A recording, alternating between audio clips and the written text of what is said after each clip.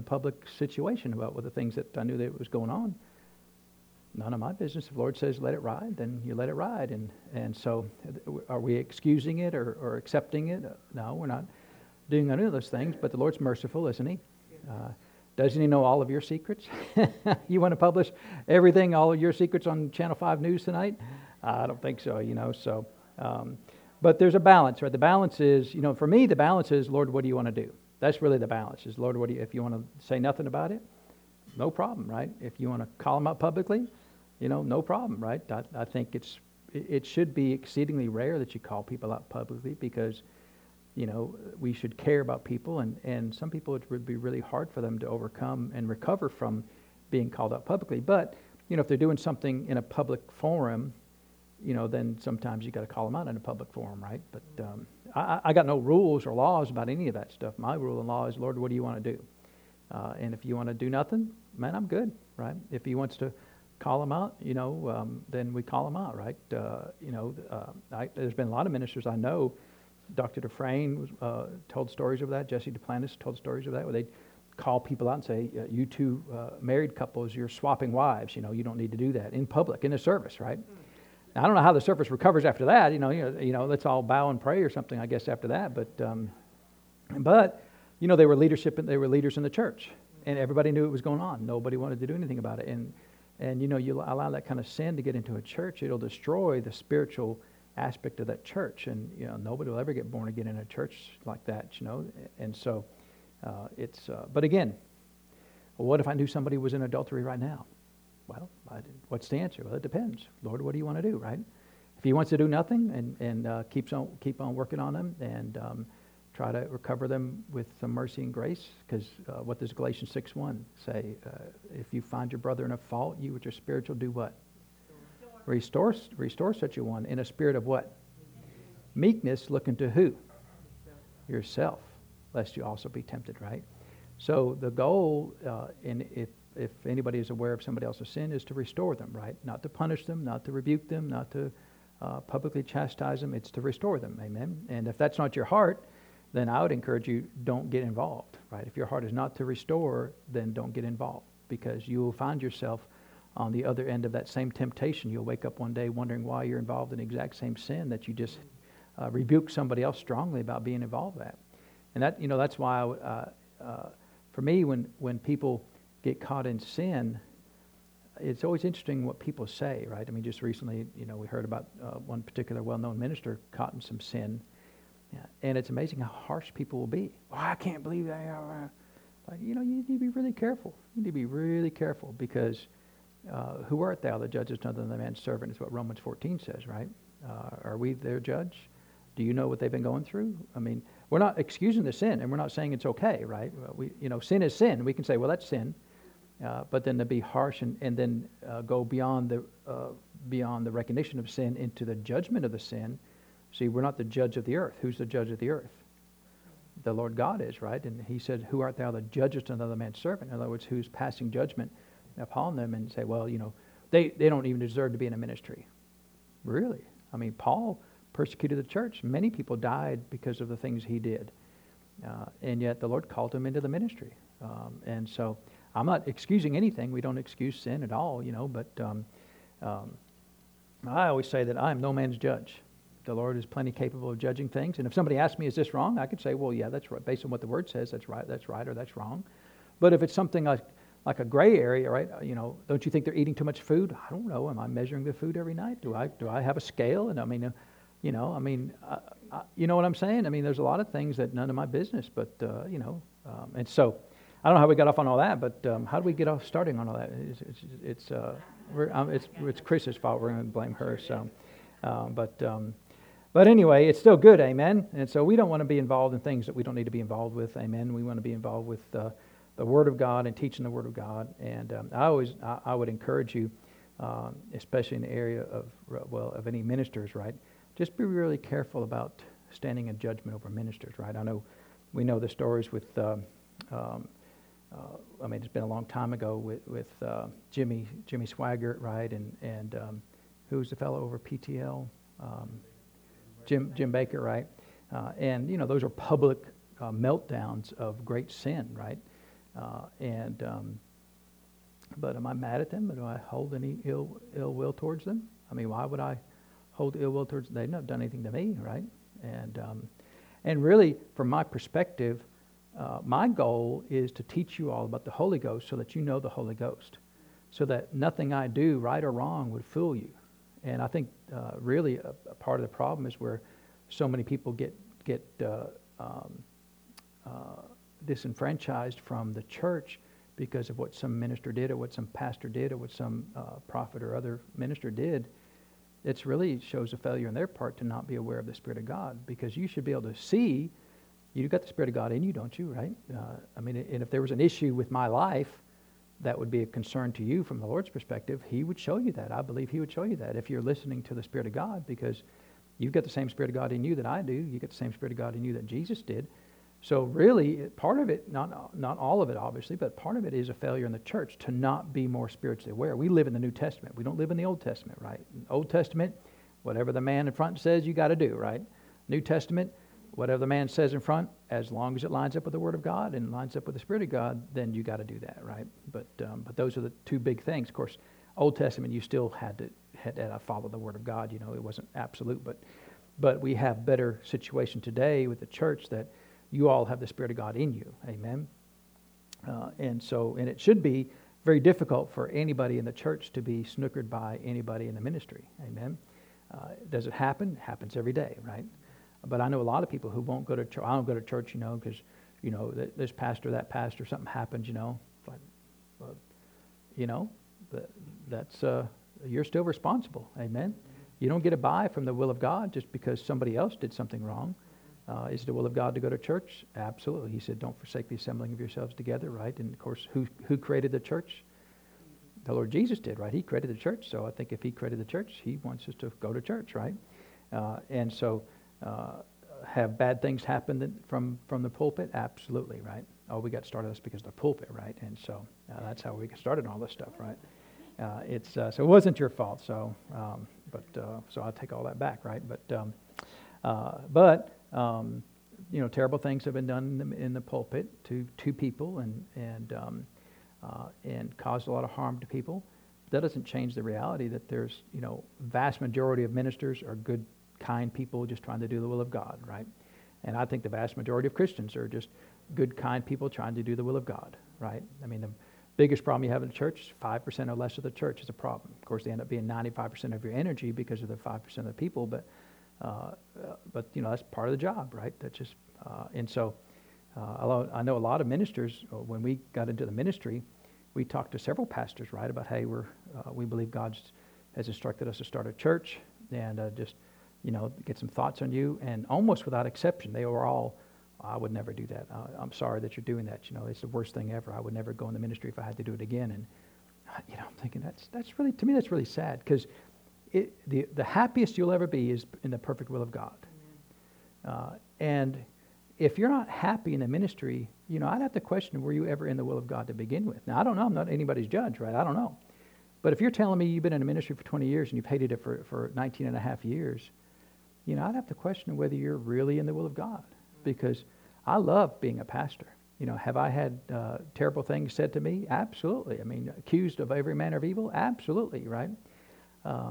It doesn't hinder me a second, because it's only one or two people, we've been ministering now for 14 years as pastors, and it's on one hand of people that were that unkind to us, right? Now they make up for all the other people we know, right? I mean, they actually, they're worth, about 50 or 100 unkind people, right? Because they're so mean about everything. But still, is that going to dissuade me from being in the will of God? I mean, because I've got to be in the will of God. If I want the best of the Lord, I've got to be in His will. Amen. I love teaching the Word. I love helping people. I love praying for the sick. I love doing the will of God, and we'll just keep on keeping on. Amen. And so why don't we pray and we'll get into the Word tonight. So Father, we thank You for the Word of God, and we thank You, Father, for blessing us and being good to us. And Father, we thank You that Your Spirit reveals and instructs and teaches us Your Word each and every day. We depend upon Him. He's the great teacher, Father, and we are the great humble students before You. So Father, we rely upon the Spirit of God, and we come to You humbly, Father, with open hearts, Father, receptive minds, and we receive of your word tonight. In Jesus' name, amen. Well, let's open up our Bibles to the book of Philippians, chapter 1. We'll get started there today. Many years ago, the Lord kind of directed us to kind of change our services, and so we've kind of have settled in that Wednesday nights are our verse-by-verse nights, right? And I'm really hoping that the Lord tarries for about another 1,000 years, because it's going to take us a long time to get through the whole New Testament, right? But at this rate, I like doing verse by verse, because you're kind of required to look at verses that you don't, a lot of times you look over verse, go, wow, somebody should figure out what that means, right? And you go on, you don't even, and so it's good to have to dig in some things and look at some things here. So we finished up with the fruits of righteousness last week, and the Lord desires for us as His children to bear fruit, right? And we can bear a lot of fruit. Parts of the fruit really is born of righteousness, but and we're not going to go a lot. We could go and talk about the fruit of the Spirit, a lot of things. But one thing about fruit that you've got to understand is fruit is a byproduct, right? Fruit, if you look at a fruit tree, right? Fruit is a byproduct of some prior action, right? So you've got the flowers on the trees, and what do the bees do with the flowers? They go and they do their thing, right? They pollinate the flowers, right? Or they pull the flowers. I guess they get the pollen from the flowers. However it works, right? I guess I'm missing my biology class from high school there. But if the bees don't do their job, there's no fruit, right? So if you put a tree in a bubble and don't allow bees to get to it, there will never be any fruit, right? Because there's no prior action that produces the fruit. And so the fruit is not born by you breathing air over a long period of time. Fruit is born by you living a life of faith, and your life of faith produces fruit in your life. So fruit doesn't come about just by age and by being around a long time and going to church and getting boxes checked. Fruit is produced by a prior action of faith. When you choose to walk in faith, that produces fruit in your life, right? And if you go through, we've gone through the 9 fruits of the Spirit before and showed how each one of those, for example, the peace of God, right? Love, joy, peace is a fruit of the Spirit. Well, if you go to Philippians 4:6, and we'll get there eventually, right? I mean, we're in chapter 1 now, so we'll get to chapter 4 in 6 or 7 years, I'm sure. And so, but in Philippians it says, in fact, we'll just go over there real quick, because I just want to show you, to give you an understanding about that. But he says here in Philippians 4:6, be careful for nothing, but in everything by prayer and supplication with thanksgiving, let your requests be made known unto God. And of course, the Amplified of that says, do not fret to have any anxiety about anything. So how many things is it okay to worry about? None, right? Well, you just can't help worrying. That's not what my Bible says. Do not fret to have any anxiety about what? Anything. Well, except for your kids. I think kids are in anything, aren't they, right? Except for your job. Well, I think that's part of anything. What about the economy? I think that's included in everything, right? What about COVID-19, 20, 21, 22? It's all included, right? I mean, do not fret to have any anxiety about what? Anything. So can you literally live a life without worry? Absolutely, right? And I do my very best to not worry about anything. I'm just not going to worry. Well, what about kids? Well, I mean, that's always a great one, because they think, well, I got you there. Nope, ain't got me there. Because, I mean, either your kids are greater than the Word of God or not, right? But he says, but he didn't say that there are no cares in the world. He said, be careful or worried or fretful, anxious about anything. But if there is anything there, then what should you do? In everything, by prayer and supplication with thanksgiving. So, Lord, I've asked for this thing, and now I'm thankful that you're going to do this thing, right? Help my child, get me a good job, take care of my cat, my dog, or whatever it is. Once you've done that, now with thanksgiving, let your requests be made known unto God. Now, we don't take this separate from the rest of the Word of God. If you make a request to God, what's your expectation? That He answers your request, right? It's not just, well, I asked Him, but He's probably going to say no. Well, we don't have time to go into all that. If you ask in faith, what's the answer? Yes. What's always the answer? The answer is always yes. It is ever no? Not if it's in faith. It's always yes. Yes, right? What does 2 Corinthians 1:20 say? That all the promises of God are in Him what? Yes, And in him what? Amen. And what's that last part? Unto the glory of who? God by us. So by you receiving the promise of God, you bring glory to God. So all the promises of God are yes. So once you make your request known, so you've got something that's a concern to you, right? A valid concern, right? Kids are a concern, health is a concern, jobs are concerns. Those are all real valid things that we deal with, right? But then you make a request. Lord, this is a thing. I need some assistance here, whatever that assistance is. And now that I've asked, Lord, I thank you that you'll provide that assistance to me. Now that you've done that and you've thanked him for it, then what's the fruit of that action? What's verse 7 say? And the peace of God, which passes all understanding, shall keep or guard your hearts and minds through Christ Jesus. Not just your heart, but also what? Your mind. Because where do you worry? In your mind, right? And so you have the capacity to live a life completely in peace. But it's a fruit. It's a byproduct. You don't pray for peace directly. Lord, give me peace. He didn't say pray for peace. He said pray and peace will come about as a result of your prayer, right? So peace is a fruit, a byproduct of some prior action. And all the fruits of the Spirit are that way. So none of them are standalone. Well, Lord, give me love. He gave you love. The prior fruit was to get born again, right? He says in Romans 5:5 that we have the love of God shed abroad in our hearts by the Holy Ghost that was given to us. So we have the prior action was the faith of being born again. Now we have a portion of love. We can grow into love and multiply like we read earlier in Philippians chapter 1. But all of the fruit is a byproduct of you living by faith. That's why, you look at a Christian and they've been in a church for 2 years. Man, they're at peace. They're full of joy. They're walking in love. How's that even possible? And you got, Sister Duda, who's been in a church for 120 years, and she's mean as a snake, right? And just ornery and crotchety and just, what's wrong with her, right? She's been in church since dirt, and this guy just showed up, and he's just this wonderful Christian, right? Well, why is that? Well, one person's walking in faith and producing fruit.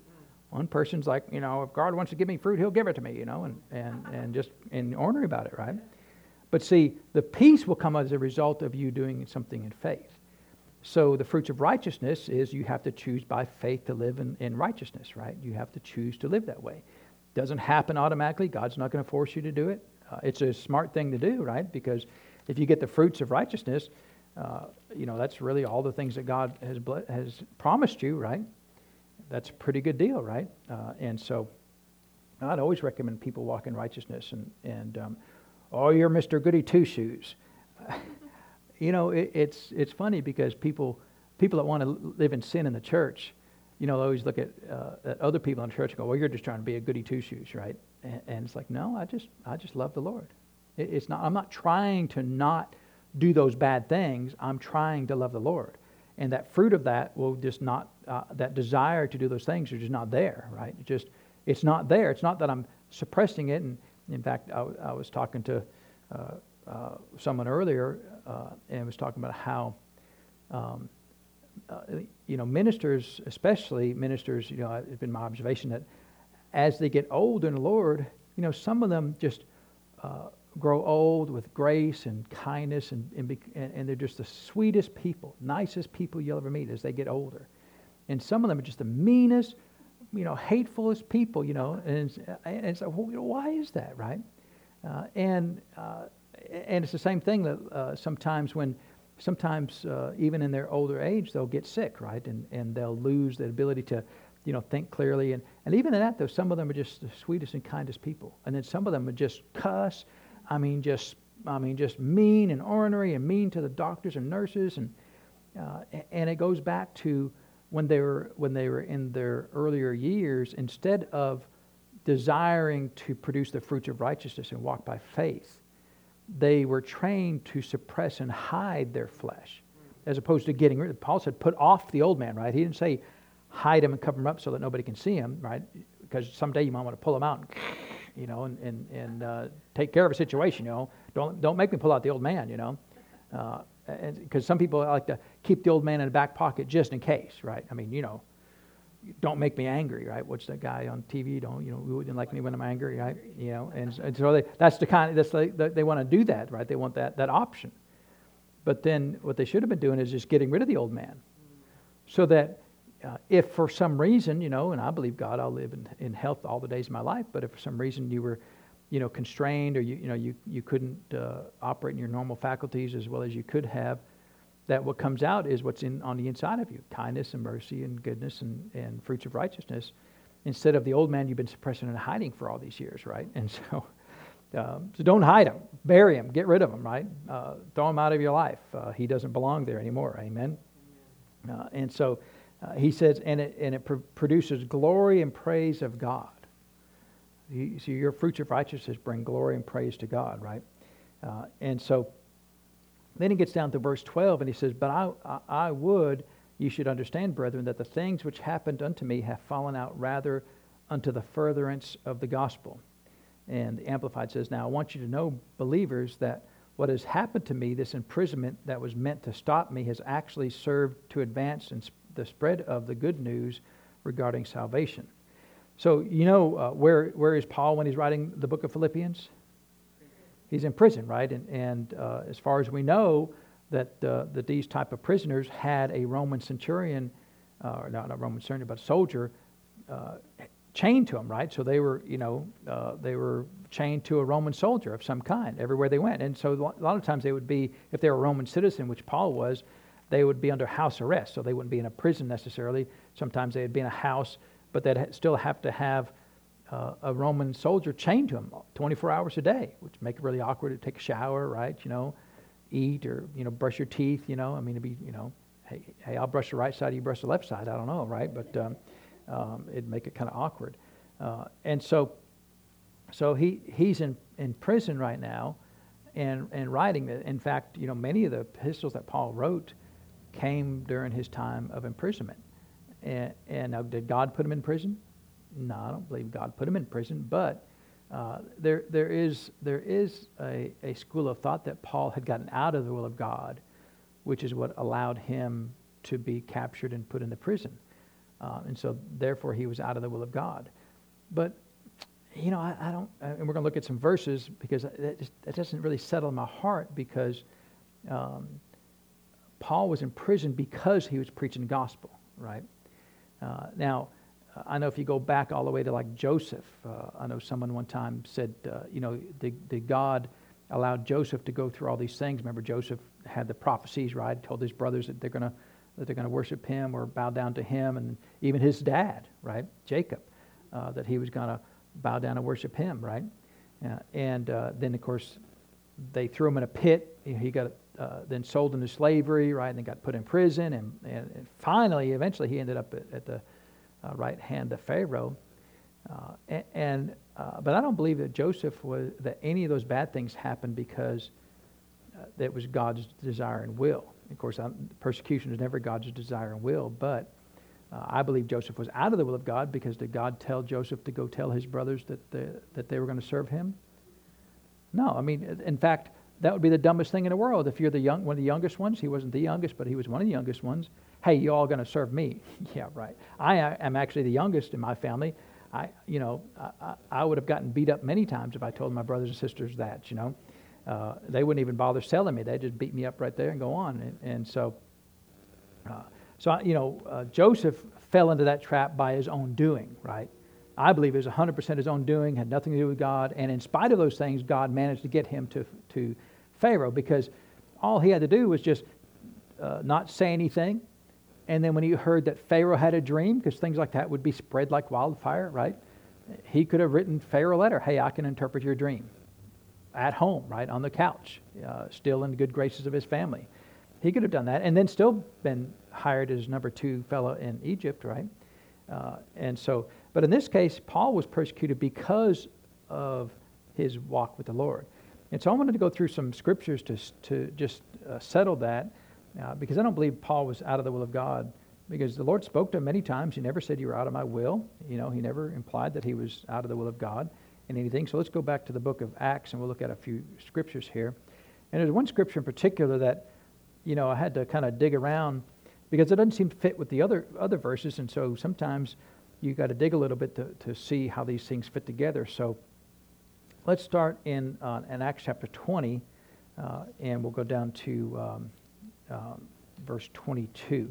So this is Paul. He's there on the shore at Ephesus, and he's talking to the elders, right? In fact, let's just back up to verse 13. And it says, "And we went before the ship and sailed unto Assos there, intending to take in Paul, for so had he appointed, minding himself to go afoot. And when he had met with us at Assos, we took him in and came to Mytilene. And we sailed thence and came the next day over to Chios, and the next day we arrived at Samos and tarried at Trogyllium." Well, I should have read all these things before we got here, right? Wherever they ended up at. The next day they came to Miletus, and for Paul had determined to sail to Ephesus. So if you remember in previous chapters, he'd already been to Ephesus, prayed for the people at Ephesus. There were 12 believers there. They got baptized with the Holy Ghost. They spoke with other tongues. They prophesied. And so he had a fondness for Ephesus, right?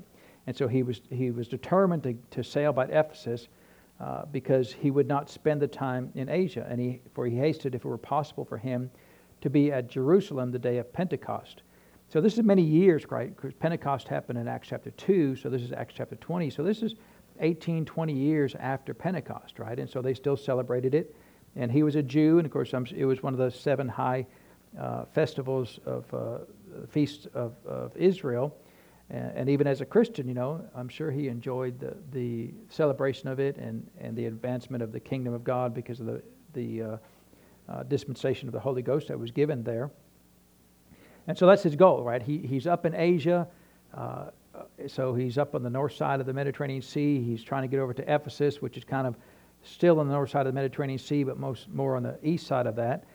And then if you keep on sailing east and then head a little south, Israel's on the east coast of the Mediterranean Sea, right? So Paul, all of his journeys were pretty much on the Mediterranean Sea, either on the north side or on the east side of the Mediterranean Sea. So that's where he's headed, right? He's trying to get, he's wherever he's at, kind of in the Greece area or in Miletus there, which is where Philippi was, and he's heading east. He's going to pass by Ephesus and wave hi to everybody and keep on sailing east, eventually get to Israel. So that's his goal. That's what he wants to do. He wants to get to Israel by Pentecost. And so from Miletus in verse 17, he sent to Ephesus and called the elders of the church. So Ephesus is not on the coast, so they had to come down from Ephesus down to the coast where his ship was at. And when they were come to him, he said unto them, "You know from the first day that I came into Asia, after what manner I have been with you at all seasons, serving the Lord with all humility of mind, and with many tears and temptations, which befell me by the lying in wait of the Jews, and how I kept back nothing that was profitable unto you, but have showed you and have taught you publicly and from house to house, testifying both to the Jews and also to the Greeks repentance toward God and faith toward our Lord Jesus Christ." So that's what Paul did, right, when he was in Ephesus, and he spent some time there.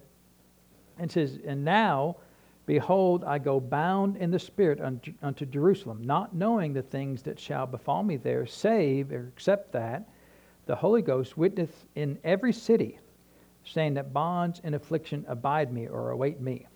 So wherever he's been, right, all the different cities that he's been, either the Lord speaks to him directly or he speaks to him through other people that, hey, when you go to Jerusalem, bonds and afflictions await you, right? You're going to get captured. You're going to be afflicted. You're going to be in constraints of some kind. And so is he aware of that? Does he know that's going to happen? Well, sure, because he said it. So there wasn't just one time, right? This was multiple times that people have said this to him. The Spirit of God has said this to him. But what does he say in verse 24? "But none of these things move me." That is one of the greatest statements of the Word of God. None of these things move me. How many things in your life move you? You're right here, all is well, and the temperature drops 3 degrees, and you're like, I can't handle it. My life is over. Well, now what have you done? You've moved, right? You get to the red light and it turns red, like, and you get mad because the guy in front of you slowed down instead of going and speeding up, because the yellow lights are there to speed up, right? They're there right for, right? You see a yellow light and you speed up. That's right. And did you learn that in driver's ed, right? Green, go. Yellow is accelerate, and red is stop, right? I mean, that's the way it's supposed to work, right? And the guy, he didn't get that memo, right? He's yellow light, and he slows down. It's like, what's wrong with you, right?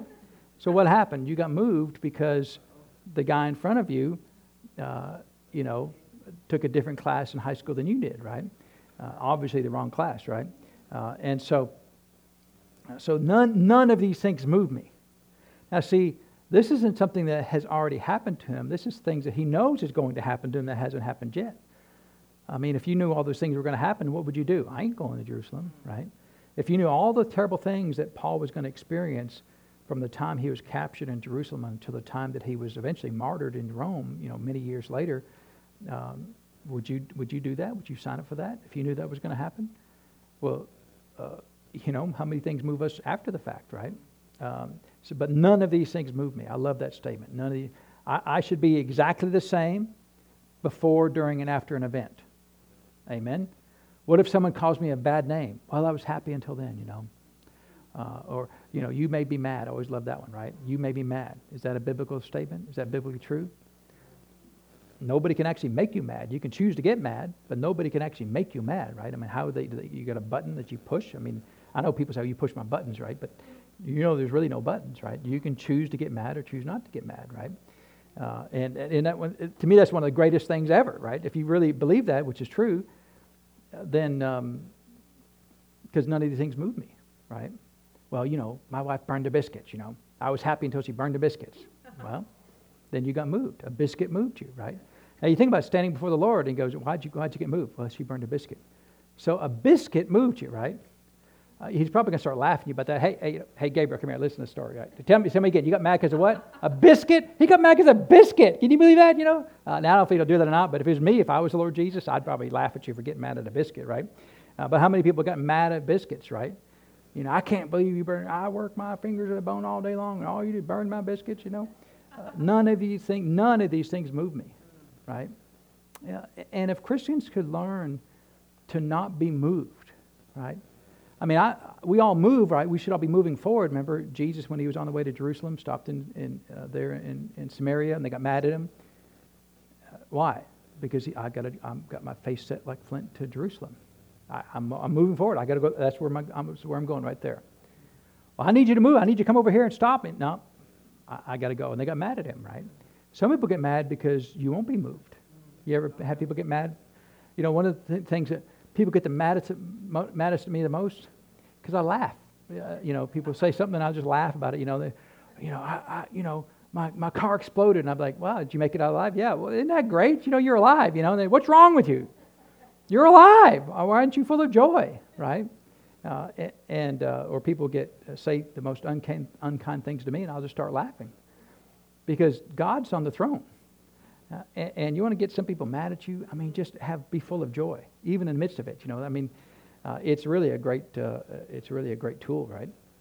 Because if I can start being in joy, I'm not going to be moved by what they've said, right?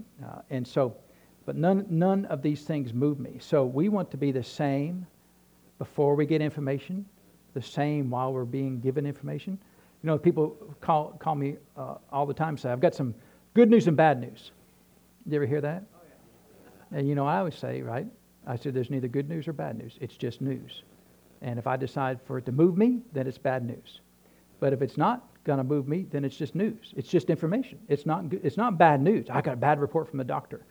It's not a bad report. It's just a report. If you choose to make it a bad report, it's a bad report. But I've got whatever. I've got some horrible itch now. And okay, well, can the Lord not heal that? Then why is it bad news? I mean, it's just news, right? If the Lord can heal, then why is it bad news? It's just news. Amen. Because if it's bad news, now you've moved from being okay over here to now you're in the bad mood, in the bad news department. And so none of these things move me. So what should move you? I haven't found anything on this earth that's worthy to be moved. Have you? You haven't met my wife. It's like, well, it's. I mean, people will make excuses for things all the time. Amen. And it never ceases to amaze me how often Christians live by excuse. Well, I couldn't help it. Well, they made me mad. Well, I'm just that way. And it's just excuse, right?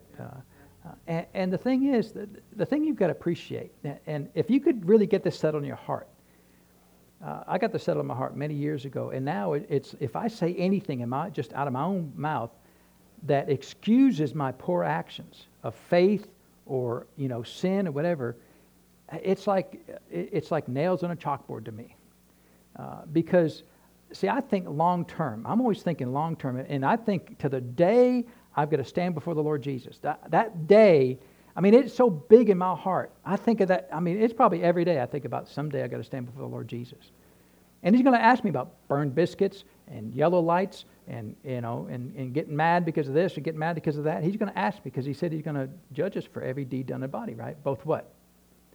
Good and what? And bad. He's going to ask you about it, right? I know it's under His blood. I know but He said He's still going to say something about it, right? Judge you for every deed you've done in the body, both good and bad. So He's got to bring it up somehow, right? And how many times did people try to get by with Jesus with an excuse? All the time. How many times were they ever successful? Never. Not a single time. Never. The man with the talents, right? The man that got a new cow. The man who just got married, right? I mean, just the virgin daughters, the virgin women there, and that parable. Some of them are parables, some of them are real stories, right? But whether it's a parable or a real story, everybody he tried to come up with an excuse, right? I mean, it started. Who started the first excuse? Adam, right? And then who's the second one? Then Eve, right? Did they get by with it? Did the Lord go, you're right. That serpent, I mean, he's so wily. I mean, he just fooled you. We'll just call it even, right? No problem. We'll move on. Did the Lord do that? No. So has there ever been an excuse that's worked with the Lord? See, I think about that. I think if I do this thing and I stand before the Lord, He's going to ask me about that. What's my answer going to be? Well, Lord, they made me mad. He'll be like, because and I'll be like, well, Lord, what's that? I'm waiting for you to give me a right answer, right? I'm waiting for you to give me the correct answer. Because they made me mad is not the correct answer, right? You remember Elijah there? After he outran the chariot, and then, I mean, he just did an amazing miracle, right? It hadn't rained for 18 months, and he said, "I hear the sound of the abundance of rain," and he outran the chariot, and then Jezebel said, "I'm going to kill that prophet," and then he told the Lord said, "What are you doing up here?" He said, "I just want to die." That ain't true. Jezebel said she'd take care of that. So why'd he run? If he really wanted to die, he could have just stayed there and she'd have killed him, right? I don't know if she would have been brave enough to kill him, but she said that, right? She said, "I'm going to kill you." And he runs up on the mountain, "Lord, I just want to die, And I'm the only one. Don't you love that? I'm the only one serving you. Don't you love that? Well, what did the Lord say? Actually, the Lord said, "Why are you here?" Asked him the exact same question the second time. He asked him the exact same question twice, right? Because the first answer was wrong. And so if the Lord asks you the same question twice, and that's happened actually more than once in the Scriptures, right? The Lord asks you the exact same question twice. You should think really long and hard before you answer it the second time. Because what did Elijah do? He gave the exact same answer. "Lord, I'm the only one serving you. Nobody else is as spiritual as me." And the Lord says, actually there's 7,000. Oh, great prophet. Oh, great seer, right? Weren't they called seers? How do you misplace? That's like misplacing Dayton, right? You ever been to Dayton for, and just drive through and see nobody? I mean, literally nobody. Go to Walmart, nobody there's no cashiers, no people, nobody. Parking lot's completely empty, not a single car. I mean, you misplaced the entire city of Dayton. Well, that's what they did with the great prophet Elijah, and he was a great prophet. But so that thought to me stands. It's in front of me all the time because I think, how am I going to get by? How am I going to get an excuse from the Lord for this thing that I did? Now, plenty of things you do sometimes, and people are unhappy with that. The Lord says to go say something to somebody, and you say something, they get mad at you. You ever done that? And if you were really honest and sincere, then you still had to do that, right? If the Lord says to go do it, and you do it, and they don't like it, that's not on you, right? If the Lord really did tell you that, right? I know a lot of people say, "Thus said the Lord," and the Lord hadn't said. He talked about that in Jeremiah, that the prophets were saying, thus saith the Lord, and the Lord never said. But there are times when the Lord says for you to do something or say something, and somebody's unhappy about that. Is there a problem between you and the Lord for that? No. I mean, if you do the will of God, in fact, Dr. Dufresne always said, always do the will of God and leave the consequences of following His will with Him. Because sometimes you'll say something to somebody, you'll read a verse, I can't believe, and they say, well, he's talking about me. This may be a great revelation, but I'm always talking about you. Because you're here. Why would I be talking about them over there? They're not here, right? So I've got to be talking about you because you all are here. I mean, it would be silly for me to tell you how to help everybody out there because they're not here, right? I mean, and they're not going to listen to this service. So now, I don't intentionally have a list. Okay, this person, I'm going to get that one. I'm going to, I try my very best never to do that. But if you ever think, well, why did you read that verse? Because I read that verse. That's why, right? And if it's going to be helpful to you, then that's a good thing. Amen. And for me, I never get condemned with the Word. Never. I read the Word of God, even when I'm corrected and the Word shows me how far I am from that Word. I'm never condemned. Lord, then how are we going to fix this? But a lot of people, the problem is they're in the conflict of they still want to live in the world and they still want to live in the church, and the Word convicts them, and they don't like that. They want the Word to accept them, and the Word of God will never accept sin. And so the people that are in that situation, they're always under pressure, always under pressure, because the pressure is, are you going to follow the flesh or are you going to follow the Spirit? Which one are you going to follow? And the Word of God will always cause that pressure of that flesh to rise up, because that flesh doesn't like to be called out that it's wrong. Amen? And so none of these things move me. So what moves you, right? What buttons do you have, right? If you got buttons, unwire them, burn them, throw them out the door. You shouldn't have any buttons. Well, I just don't like it when they talk about, I'm a Dallas Cowboy fan, and they talk about, that AFC. I don't know what that means, right? But they're a Pittsburgh fan. I don't, and people get fighting mad over things like a football game, right? I mean, I enjoy watching football. We're the best fair weather fans you've ever met, right? If our team's winning, we'll watch them every week. If they start losing, we'll go play golf or something instead. We don't care. A bunch of losers, right? And so, I mean, I'm a Ford man. I'm a Chevy man. I mean, you're talking about religious warfare, right? Just, I bought me a Ford over there. I can't believe I wouldn't buy me a Ford for nothing, Okay, fine, I mean, I've had people tell me, I had a motorcycle one time. It was a Harley Davidson Road King, and but it had fuel injection. And some of the other guys had Harleys. You get that old fuel injected car. Carbureted. That's the way to go. Them old fuel injected, they're garbage. We got to have them 4-barrel carburetors on these motorcycles. They're the only. And I'm thinking, it's the 20th century, right? 21st century. We've moved a little ways down the line in technology, right? And so, of course, not that we ever raced or anything, but they could never keep up with my fuel injected motorcycles. So. Not that I made a point of letting them know that their slow carbureted motorcycles couldn't keep up with my fuel injected motorcycle. But anyway, I mean, I don't care. You want to have a carburetor? No problem. I mean, it is not a religious issue, right? It is not a moral question. You like carbureted vehicles? Fine, be a dinosaur. It's fine. It won't bother me a bit. If you want to be a dinosaur, it won't hurt my feelings. I won't make, I'll probably make fun of you, but I won't get mad about it, because I really could care less. The only thing to me that matters is the Word of God. Everything else is your opinion, right? I like blue cars. Great, I could care less. Do I like what color? I would never own a white car. Okay, fine. I mean, it's just, what I'm saying? Because that moves you. I mean, you know what I'm saying? None of these things move me unless it's a Ford, and then I ain't having that, Well, then you got moved because of a chunk of metal. I mean, everything in that vehicle came out of the ground. All of it at one time was dirt. Nothing in there in that car came from the spirit realm. Everything was dirt. So none of it's worthy to be worshipped, right? And so I don't know if we were stepping on any toes or not. I'm not trying to step on any toes, but that's a great. And I love that first phrase of that verse. None of these things move me. I don't want to be moved by anything, anybody, right? I don't care what the temperature is. I ran sound and the thermostat for many years. You'd be amazed at how great spiritual people were moved by 1 degree. We're burning up in here. I hope you're happy, you know.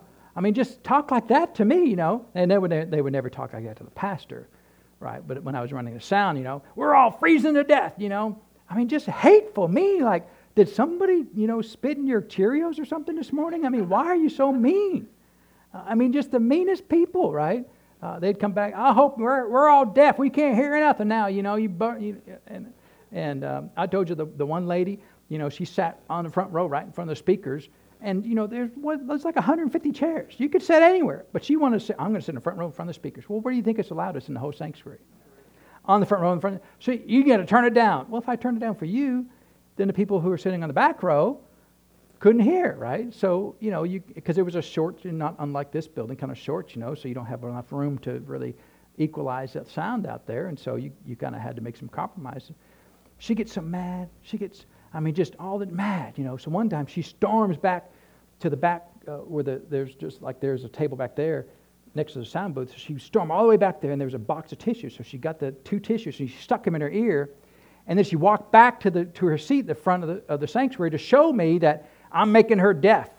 And she doesn't know how much I've laughed at her all these years, you know, because I still, and that's the funniest thing. You know, when I get to heaven, and Lord, can you have a video of that? I'd like to show my friends, because that's the funniest thing. She's storming, a grown woman with children, storming back there, putting tissues. They were hanging out like rabbit ears, right? So they were like just like earplugs. They were just, you know, because she wasn't very good at sticking the tissue in her ear, and she wanted to make a point that she's going to offend me by putting tissues in her ear, you know. Now, I ran the sound for my pastor's benefit, right? If he told me to turn it down, I'd turn it to 0 if he wanted me to. No, I mean, no problem. Not my sound system, it's his. And if he told me to turn it down, no problem. But he, you know, I'd ask him, Lord, or not Lord, but Pastor, you know, someone was complaining about the sound. Were you okay with this, with the volume? Oh, yeah, it's fine. Okay, yeah, no problem. Because that's all I had to know. Everything else, you know. But so mad, so she got moved, right? And I got moved after she put it. I mean, it's the funniest thing ever, you know. But none of these things move me. Neither count I my life dear unto myself. You know, that's a good statement right there. What's the worst that could happen to you? You're going to go to heaven. Worst thing that could happen to you on earth, you go to heaven, right? Neither I count my life dear unto myself, so that I might finish my course with joy and the ministry. So he separated his natural walk with his spirit, with his call of God upon his life, and he put his natural walk first, my course, and then my ministry. And a lot of times people will focus on their ministry to the fault of their personal life. That's, you know, why a lot of these ministers that we find out, you know, get caught doing these terrible, horrible things, because they were only focused on their ministry life, but when they go home, they didn't work on being nicer to their spouse. They didn't work on not doing things they ought not do. And you know what I'm saying? I mean, they were only focused on their ministry and building their kingdom instead of focusing on their walk with God. And again, it's none of my business in those things, but that's a lot of what happens to ministers is instead of focusing, because if you focus on your personal life, the Lord will take care of the rest of it. Because it's His ministry. I mean, I'm called to it, but He's the one who called me into it. So He's got to take care of whatever He's got to take care of. Amen? Which I have received of the Lord Jesus to testify of the gospel of the grace of God. So Paul is saying that I know some bad things are going to happen, but I've got to move forward, right? And for me, I say all the time, I'm always moving forward. Because in life, people are always trying to do things to get you off your course, right? They're always trying to get you off your game, always trying to get you mad. What they're trying to do is get you off course. Stop moving forward. Now, you know, I remember years ago I was talking to some folks that a great tragedy happened in their life. And they were attending the churches many, many years ago. And I said, let me encourage you about something. I said, this is a real thing that really happened to you. I said, but you need to be careful of not building an altar right here in your life and stopping your spiritual walk right here. Because what happens when an event occurs in people's lives, their whole life is defined by that event.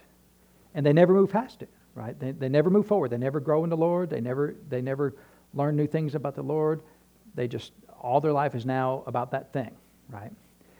And I know people that have had tragedies growing up. You know, they have Sometimes it's sexual abuse, sometimes physical abuse or emotional abuse, or some major thing happened, and they feel like that their whole life needs to be now they've got to minister to other people in that same thing. And that almost implies that you are unable to help somebody unless you've been through the same tragedy that they've been through. Now that's the world's way. That's not God's way, because how many tragedies did Jesus experience like that before the cross? Was he ever sick? Was he ever abused of any kind? Was he able to help everybody? He was. So any Christian can help anybody. Don't buy into the lie that you have to be in some tragic experience before you can help somebody that's also in a tragic experience. If you get the Spirit of God in you and the love of God in you, the power of God in you, there's nobody that you can't help. Anybody who thinks that well, you not until you walk a mile in my shoes, you can't help me. That is a lie from the pit of hell. I've got the power of God in me that raised the Lord Jesus from the dead. It can help anybody, and so do you, right? You got the Spirit of God in you. Nobody you can't help, and so don't buy into it, because then Jesus was unqualified to help anybody. He never had any problems in his life. Right? He overcame everything, and so Paul, wasn't moved by any of those things, right? And so that's where in this case, and Paul knew these things were going to happen. Didn't matter. He's moving forward. I'm moving forward. The call of God is I've got to go to Jerusalem, right? I'm going to stop by, visit my friends here at Ephesus, but I'm going to keep on going. And so then let's go over to chapter 21, and we're going to skip some stuff here. We're going to go down to verse 7. It says, and when we had finished our course from Tyre, we came to Ptolemais and saluted the brethren and abode with them one day. And the next day we that were of Paul's company departed and came to Caesarea, and we entered into the house of Philip the evangelist, which was one of the seven, and abode with him. So Philip the evangelist was one of the seven. One of the seven what? One of the seven deacons from where? Acts chapter 6, right? When they appointed the deacons there, the apostles laid hands on those 7 men. One was Stephen. Remember, he was martyred. And then Philip was one of the 7 there. And then that was Acts chapter 6. And then Stephen was martyred in Acts chapter 7. What happened in Acts chapter 8? Remember, you all got all your chapters memorized, right? It's a test, right? At the end of the day, it's going to be... Well, Acts chapter 8, remember Philip went down to the city of Samaria, right? Preached Christ unto them. And they... gave heed to him, seeing the miracles and signs that he did. Well, that was Philip, right? So Philip went from being a man full of wisdom, right, which is what they called the 7 men in Acts chapter 6, to then being a deacon, to now he's Philip the evangelist. So we see a progression that the Lord promotes, right? So he'll take somebody who's just doing the work without any title, then give him a title of deacon, which means a table waiter, right? That's what they were supposed to do. The deacons were supposed to wait on tables. And now he's Philip the evangelist. Now he has an official title, one of the fivefold. In fact, he's the only named evangelist in the New Testament, right? We know in Ephesians 4:11 there's 5 ministry gifts: the apostle, prophet, evangelist, pastor, teacher, right? Well, he's the only named evangelist, of course, other than the Lord Jesus, but he was never called an evangelist directly, but we saw he did the work of the evangelist. So Philip is our example for the evangelist. And he said, and the same man had 4 daughters, virgins, which did prophesy. Well, what does the word prophesy mean? It means to speak by sudden inspiration. In fact, I've got a footnote in my Bible from whoever produced this Bible said that means to preach. Women preach. You mean women preachers? Yeah, I didn't write it. I mean, the New Testament wrote it, right? I don't believe in women preachers. Well, then you need to talk to Philip, right? I had a fellow come by. Do you believe in women preachers? First question he asked me, right? He said, I got a question for you. Because he didn't go to my church. He just visited during the week. And I thought he's going to ask me some deep, spiritual, do I, believe in faith or, whatever. Do I believe in women preachers? And I said, do you mean like, do they exist or not? I knew what he meant. But, and I said, well, what about Deborah? What about Mary? What about Philip's 4 daughters, which did prophesy, right? I would never let a woman prophesy over me. Well, then you would miss out on something, because there's 4 women right here that prophesied and spoke by sudden inspiration of the Lord. And who gives them the inspiration? Well, the Lord does. Well, if the Lord's going to anoint somebody to prophesy, that's the only way you can prophesy is by the anointing of the Holy Ghost, who are you to say that's not of God? Lord, you're wrong. Well, would you submit that in writing, please? Because you need to tell the Lord that he's wrong for anointing Philip's daughters to prophesy, right? Now, that's a different discussion there, but that's the word of God, right? And as we tarried there many days, there came down from Judea a certain prophet named Agabus. Now, we remember earlier Agabus was there in Acts chapter 11. He prophesied about a famine coming, right? And so Agabus had been with us around for a while. And it says, and when he come unto us, he took Paul's girdle and bound his own hands and feet and said, Thus saith the Holy Ghost that owneth this girdle, and shall deliver him. Oh, I missed a line there. So shall the Jews at Jerusalem bind the man that owneth this girdle, and shall deliver him into the hands of the Gentiles. So the Holy Ghost said, the Jews at Jerusalem shall bind the man that owneth this girdle, and shall deliver him into the hands of the Gentiles. So was that new information to Paul? What did we read earlier in chapter 20? That I don't know what is going to become of me, except I do know that bonds and afflictions await me. So the prophet said to him, the prophet Agabus said that they shall bind the man that owneth this girdle and deliver him into the hands of the Gentiles. That sounds just like bonds and afflictions, doesn't it? So that tells us one thing about the ministry of the prophet, that the ministry of the prophet does not tell you new information as far as a personal prophecy goes. The purpose of the New Testament prophet, if he's prophesying to you, should confirm something that's already in your heart. He's not there to give you new... Now, the Old Testament prophet, because everybody was an anointed of God, could give you new information. But the New Testament prophet, because you have the Holy Ghost in you, should never say, you're going to be the first woman on the moon. Really? I don't even like going to the grocery store. But I guess, Lord, if you want me to go to the moon, I guess I'll go to the moon. Now, how many prophets have misled people like that? That one day they're going down this direction, and a prophet comes to town and says something, now they're going this direction. But see, that's not not New Testament Holy Ghost. New Testament Holy Ghost says, that thing which I spoke to you earlier this week, this is a confirmation of what I've told you. And it may not be that direct that he says that. He may just say something like, whoever owns this girdle is going to be bound in Jerusalem and handed over to the Gentiles. Well, Paul already knew that. Didn't he already know that? We know that he knows that because, in fact, we're going to find out another reason why he knew that in a minute here. So just be really careful. I've seen the prophet's ministry really mess up a lot of people. Because, and it's not always just the prophet's ministry, it's just the ministry gifts that will prophesy over people and will say things to people that was never in their heart to do. I know one person was talking to me and Chris, and they said, a prophet told me I'm supposed to travel to the nations and do all this work around the globe. And they said, I don't even like leaving my house. Now see, that'd be really hard for me to believe that God would, because like for me, I'm a pastor teacher, right? That's my role in the body of Christ. I came out of the womb that way. I've been a teacher since the first breath on the earth, right? I mean, always been that way. And it was years later before I knew that that's what I was called to do, but I was that way before I was called to do that.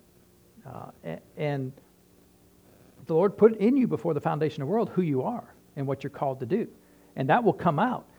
How many evangelists are selling used cars, right?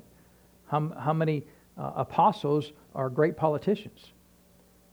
That may be pretty few, but in theory, though, the leaders, right? Leaders of companies, CEOs, weren't they called to be apostles of the Lamb, right? Not apostles of the Lamb, but apostles of the Lord Jesus, right? I don't know, but I suspect that there's plenty of them, right? And so because that's who they're called to be. So be careful that a prophet comes and, I can't tell you how many times people have said, the Lord showed me this about you. And I'm like, hey, I ain't doing that. No way I'm doing that. I wouldn't want to do that for nothing. It ought to be interesting to me at all to do something like that. But thus saith the Lord. Nope, ain't going to happen, right? Brother Hagin said, of course, Brother Hagin, when he traveled, he'd be in, dozens or, I doubt hundreds, but many, many cities every year. He said, every city I go to, every city, without exception, somebody has a word of the Lord for me. He said, without exception, all of them are wrong. Every single one of them. Why? Because he's got the Holy Ghost in him, right?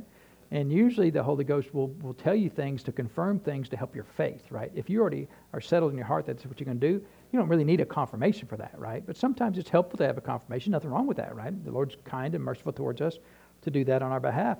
But, if you already know the path you're going on, what do you need thus saith the Lord for, right? Well, they always get prophesied over. Well, it's probably because they're backslid or something. I don't know, but, I don't really know. But the Lord, He can prophesy to whoever He wants to. And not my business. But here, the prophet prophesied to Paul. Now, did he tell Paul what to do? Was there any conflict about what Paul was to do? I mean, he didn't even tell Paul what to do. He just said, this is what's going to happen, right? The man who owns this girdle, bonds and afflictions await you, right?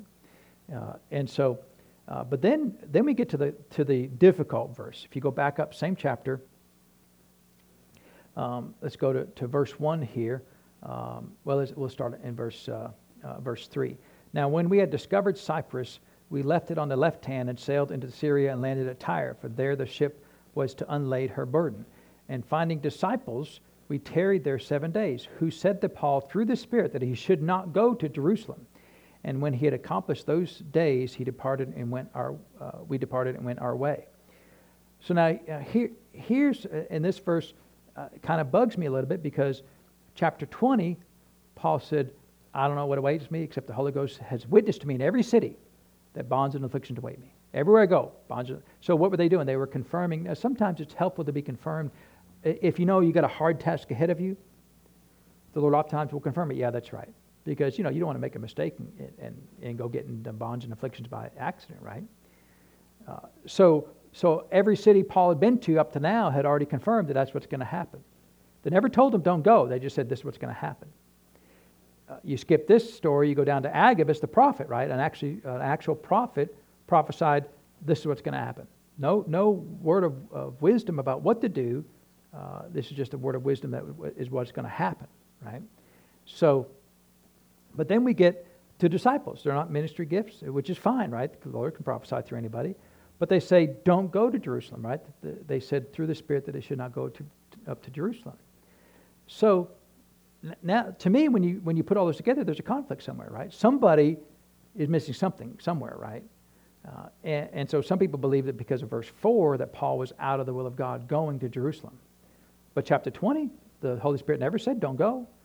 Chapter 21, but the prophet never said, don't go. But then verse 3 and 4 of chapter 21, don't go, right? Now, it's the same information that they said that he should not go to Jerusalem, because apparently what they knew was going to happen, right? So, but here's the issue: was the New Testament translated or written in the King James language? It wasn't written in the King James language, right? So what was it written in? It's written in Greek, right? So it was written in Greek, and I'm not a Greek scholar, but how you write something, can change depending on how you interpret those words, right? And but I happen to have a library of 250 translations or so. So I just started reading all those translations, right? See, well, here's and some translations are better than others, right? But if you look at the whole scope of things, you kind of get a feel for what's the general thought, because you get some verses. 99% of the verses translated exactly the same, right? So basically, that's the way to translate that verse. But then you get some verses that you find a great spectrum over how they translated a verse. And what that tells you is that the Greek or the Hebrew of that original verse is kind of difficult to translate, especially in the Hebrew. In the Old Testament Hebrew, the Hebrew language was only used by one nation. So, the Greek language was used by dozens of nations all over the earth. So they had a lot of information they could pull from to see how is this word used, right?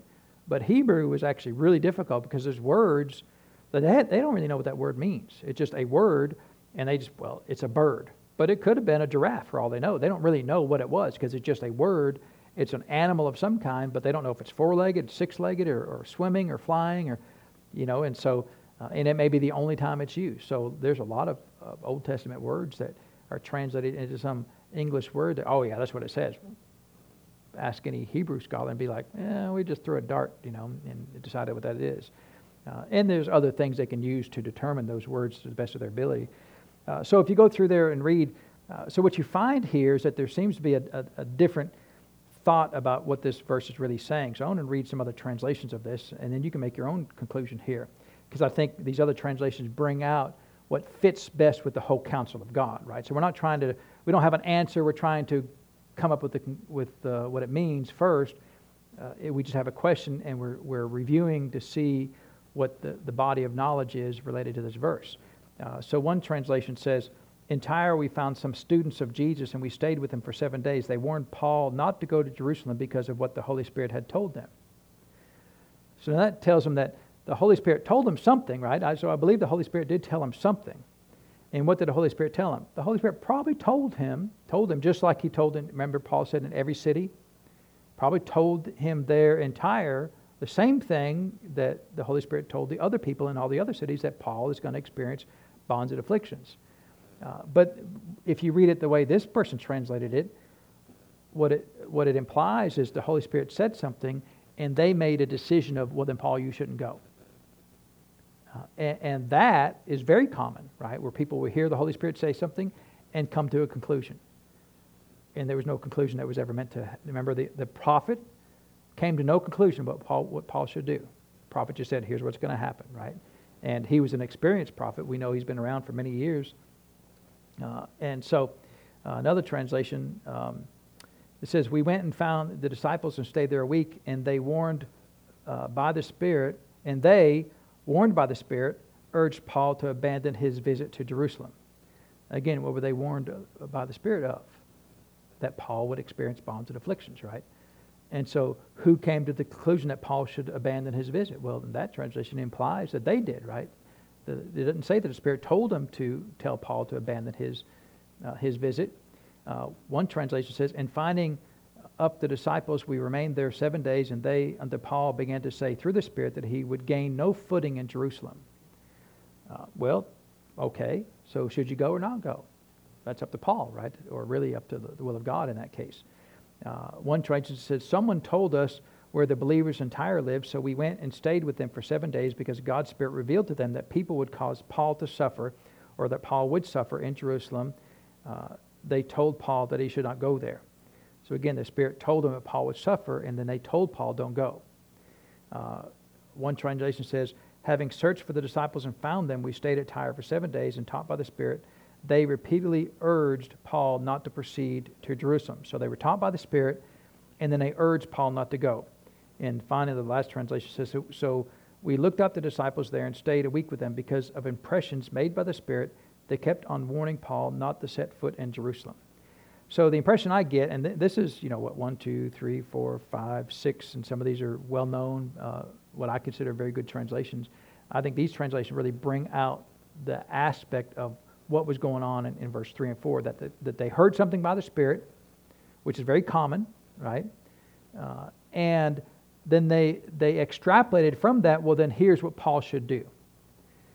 But there was never a "thus saith the Lord" of what Paul should do. There was just a "thus saith the Lord" of what was going to happen. And then they added to that, which is very common. I find that happen all the time. People, and I've done that myself. Many times I've done that myself. Well, not many times, but I know I've done that myself, where the Spirit of God says something, and I'll add to it and infer that he was saying something that he never said, right? In fact, we've got time for I'll give you one example. Many years ago, when I was in the conflict with my pastor, it was just conflict all the time, right? In fact, Chris said, "I just wish you guys would get together and fight it out. Just fight it out. Just get it over with, right?" But that wasn't the right thing to do. But she just wanted something to change, right? Is really what she wanted, and she wanted to get better. Well, we were in agreement about that. I wanted to get better, but I was unwilling to do what they thought was necessary, which was really to worship a man, right? I was unwilling to worship anybody except the Lord Jesus, right? And that caused conflict, right? Now, they wouldn't put it in those terms, but that was really the issue, right? And so I was talking to the Lord about it one time. I said, "Lord, have you spoken to my pastor to get him to walk in love with me?" Because I would go and say, "Hey, can we work this out? No problem. There's no problems between us. I think, all right, man, that's great. And one time in particular, I did that on a Wednesday at lunchtime. That evening in church, from the pulpit, he stood up and said something to the effect that Chip Bowley is trying to take over this ministry. But just a couple hours later, he said, we're fine, right? No problems. But now he's telling from the pulpit that I'm trying to take over the church. Well, what happened to can I go back to lunchtime? Because that's the way I want, right? No problems, but now I'm being accused of trying to take over the church, right? And so I said, Lord, have you ever spoken to him about walking in love with me? And the Lord said, no. And that's all he said, right? Just no. And I thought, wow, I can't even get the Lord to help me. And that's kind of what I thought. I thought, I must have done something wrong that I can't even get the Lord to help me. Now, see, what did the Lord say? He just said no. That's all he said, really. It was all just no. Now, I've learned since then that when he says something, I ask more questions, right? Instead of just going, oh, poor, pitiful me. Can't even get the Lord to help me, right? I mean, that's just foolishness now, right? But back then, I didn't know any better. If the Lord said no, then I guess the answer is no, right? And so now, years later, I mean, he went home to be with the Lord, and other conflict happened, different things, and we ended up leaving the church, by the direction of the Holy Spirit. And so I'm talking to the Lord now, years later, right? I said, Lord, why didn't you tell my pastor to walk in love with me? Because I know he loved you. I know he knew the Word. I know he knew the Spirit. I knew if you told him, he'd have done it, right? And you know what the Lord said? He said, I already spoken my word to walk in love. He said, I'm not required to repeat myself. Has the Lord spoken to walk in love? If you choose to not walk in love, is he required to tell you to walk in love? No, because why? He already told you in his word to walk in love. Now, that's a good answer. That's a way better answer than, wow, he must not like me, right? I must not be his favorite child. I mean, why he won't even help me? Because that's what I thought. So I added, just nobody knew about it, right? This is between me and the Lord. But I added to what the Lord said. I implied or inferred what the Lord said that he meant that he doesn't want to help me. But he was trying to help my pastor because my pastor was of the opinion that if the Lord didn't speak, he's not obligated to do it. And the Lord's opinion was, I've already spoken, I'm not obligated to repeat myself. And so there was a kind of a Mexican standoff right there, right? He wanted the Lord to, thus saith the Lord, walk in love. And the Lord's like, I am the Lord, I've already spoken. And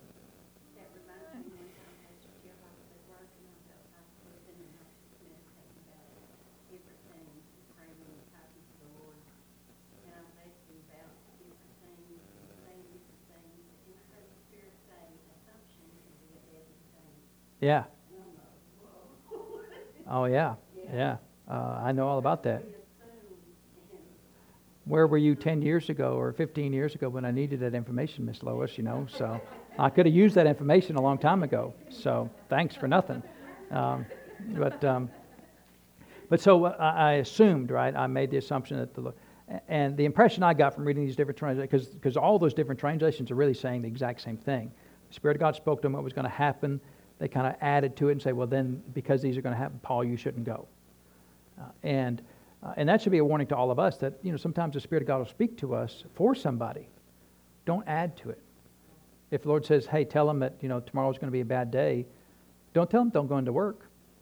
Because that may not be the will of God. Because there have been times when the Lord told me, they're setting a trap for you. I want you to go anyway. Now, I told the Lord, I don't want to go. He goes, I need you to go. And I went, I was obedient. I didn't want to go, right? I wanted to go after he told me to, He didn't say, or else, right? I mean, you don't ever want to get an or else from the Lord. But there have been times when the Lord told me, if you go, it's going to be a difficult situation. But you've got to go. And so just be careful. So I believe if you put those together and look at these other, that's really what they're saying. That the Spirit of God did say that to these people. And they kind of added, well, then you shouldn't go, Paul. Be careful about telling people what you think should happen. If the Lord speaks, just if all he says is no, then that's all you got. Don't add anything to that, right? Because that's all the Lord's. Now, if I had asked him, I think he would have told me. He may have told me. He told me after my pastor went home to be with the Lord. He didn't tell me, but he probably would have. I don't know. Maybe he wouldn't have. He said, no's enough, right? But I did find out later why he never did tell him that, right? And it had nothing to do with how poor, pitiful I was, right, and how the Lord didn't love me, didn't want to help me out. The Lord was actually trying to help him out, right? And the Lord will answer to nobody. Lord, if you don't tell me to stop doing that, I'm going to keep on doing it. The Lord then will see you soon, right? Because he doesn't answer to anybody, right? And he's not going to have his hand forced. Well, Lord, unless you speak supernatural to me, I ain't doing that. Don't make the Lord force his hand, you know. And so it's like that thing you saw on Facebook, right? That someone was in a parking spot. And what was it? They were in a parking spot, and somebody honked for them to hurry up and get out of their parking spot. Did you see that? Did you guys see that? And they said, so now I have to stay here till we're both dead. So they're going to just, they're going to wait it. I mean, if they have to die, and that's parking, they're never going to move, right? They're going to force their hand, right? And that's what some people do, right? They'll just, Lord, unless you say, I'll just, they'll stick to their guns, right? So anyway, be careful, right? And so don't make any assumptions, and don't add to what the Lord said, right? And I think these translators all really got the best flavor of what the original language was trying to say, because it fits in with the rest of the counsel of God. It fits in with all the other cities, fits in with the prophet, fits in with what Paul was told. It fits everywhere, right? So that's what you want, is to fit everywhere, not just one place that makes you happy, right? And that's how we study the Word, right? And so, because you couldn't really look up definitions of this, you can't do a word-by-word study to get that. You got to look at the translations to get the best flavor for that. So, all right, praise God. I know we went a little late, but we really wanted to get through that tonight. So let's pray and thank the Lord for His Word today. So, Father, we thank You for the Word of God, and Father, we thank You for Your blessings and kindness and mercy towards us. And Father, we know that sometimes there are difficult things that You need us to go through, Father, to walk through, not to punish us, Father, but because there's work that has to get done. People have to hear the gospel. People have to hear the message of the Word. And so, Father, we thank You that through all of those things, You'll be with us. And You said, many of the afflictions of the righteous, but You deliver us out of them all. And so we thank You for that, Father. We give You the praise and the honor for these things in Jesus' name. Amen. Well, praise God. Well, hopefully that'll help, because like I said, some people do believe that Paul was out of the will of God by going to Jerusalem, and I don't believe he was out of the will of God at all. I think that was the plan. You got to go to Jerusalem, because then you've got to go to Rome, and you've got to stand before Caesar and say these things. I believe Paul at some point talked to either Caesar directly or talked to definitely some higher-ups about the Lord Jesus, and they all got to hear the gospel, amen? And even if they didn't hear about the gospel directly from Paul, they knew about it because Paul was well known in Rome, right? Everybody knew him in Rome. And he'd been in Rome for many years, right? And he's the great apostle. He was happy all the time, right? Full of joy, rejoice evermore. Something's wrong with this man. He's happy being chained to a Roman soldier, right? And so, praise God. Well, let's get ready to receive this evening's offering. And I don't think we've got, let's see, what's today? Today is the 12th, right? So, Friday. Miss Nancy's got a birthday, right? Happy almost birthday, Miss Nancy, right? So we'll come ahead, Mr. Jared, receive the offering. And be praying for all the college students. They're back in school now, right? Got lots and lots of work to do. So I know the kids in school are back in school now, been in school now for a few weeks, but the college students are just back in school this week. So be praying for them there. And I think that's it. Anything else? Ladies' Fellowship, Saturday, 11 o'clock, right? Here at the church. Bring what? Finger foods and yourself, right? And so, all right. Well, have a blessed week. We'll see you on Sunday, right?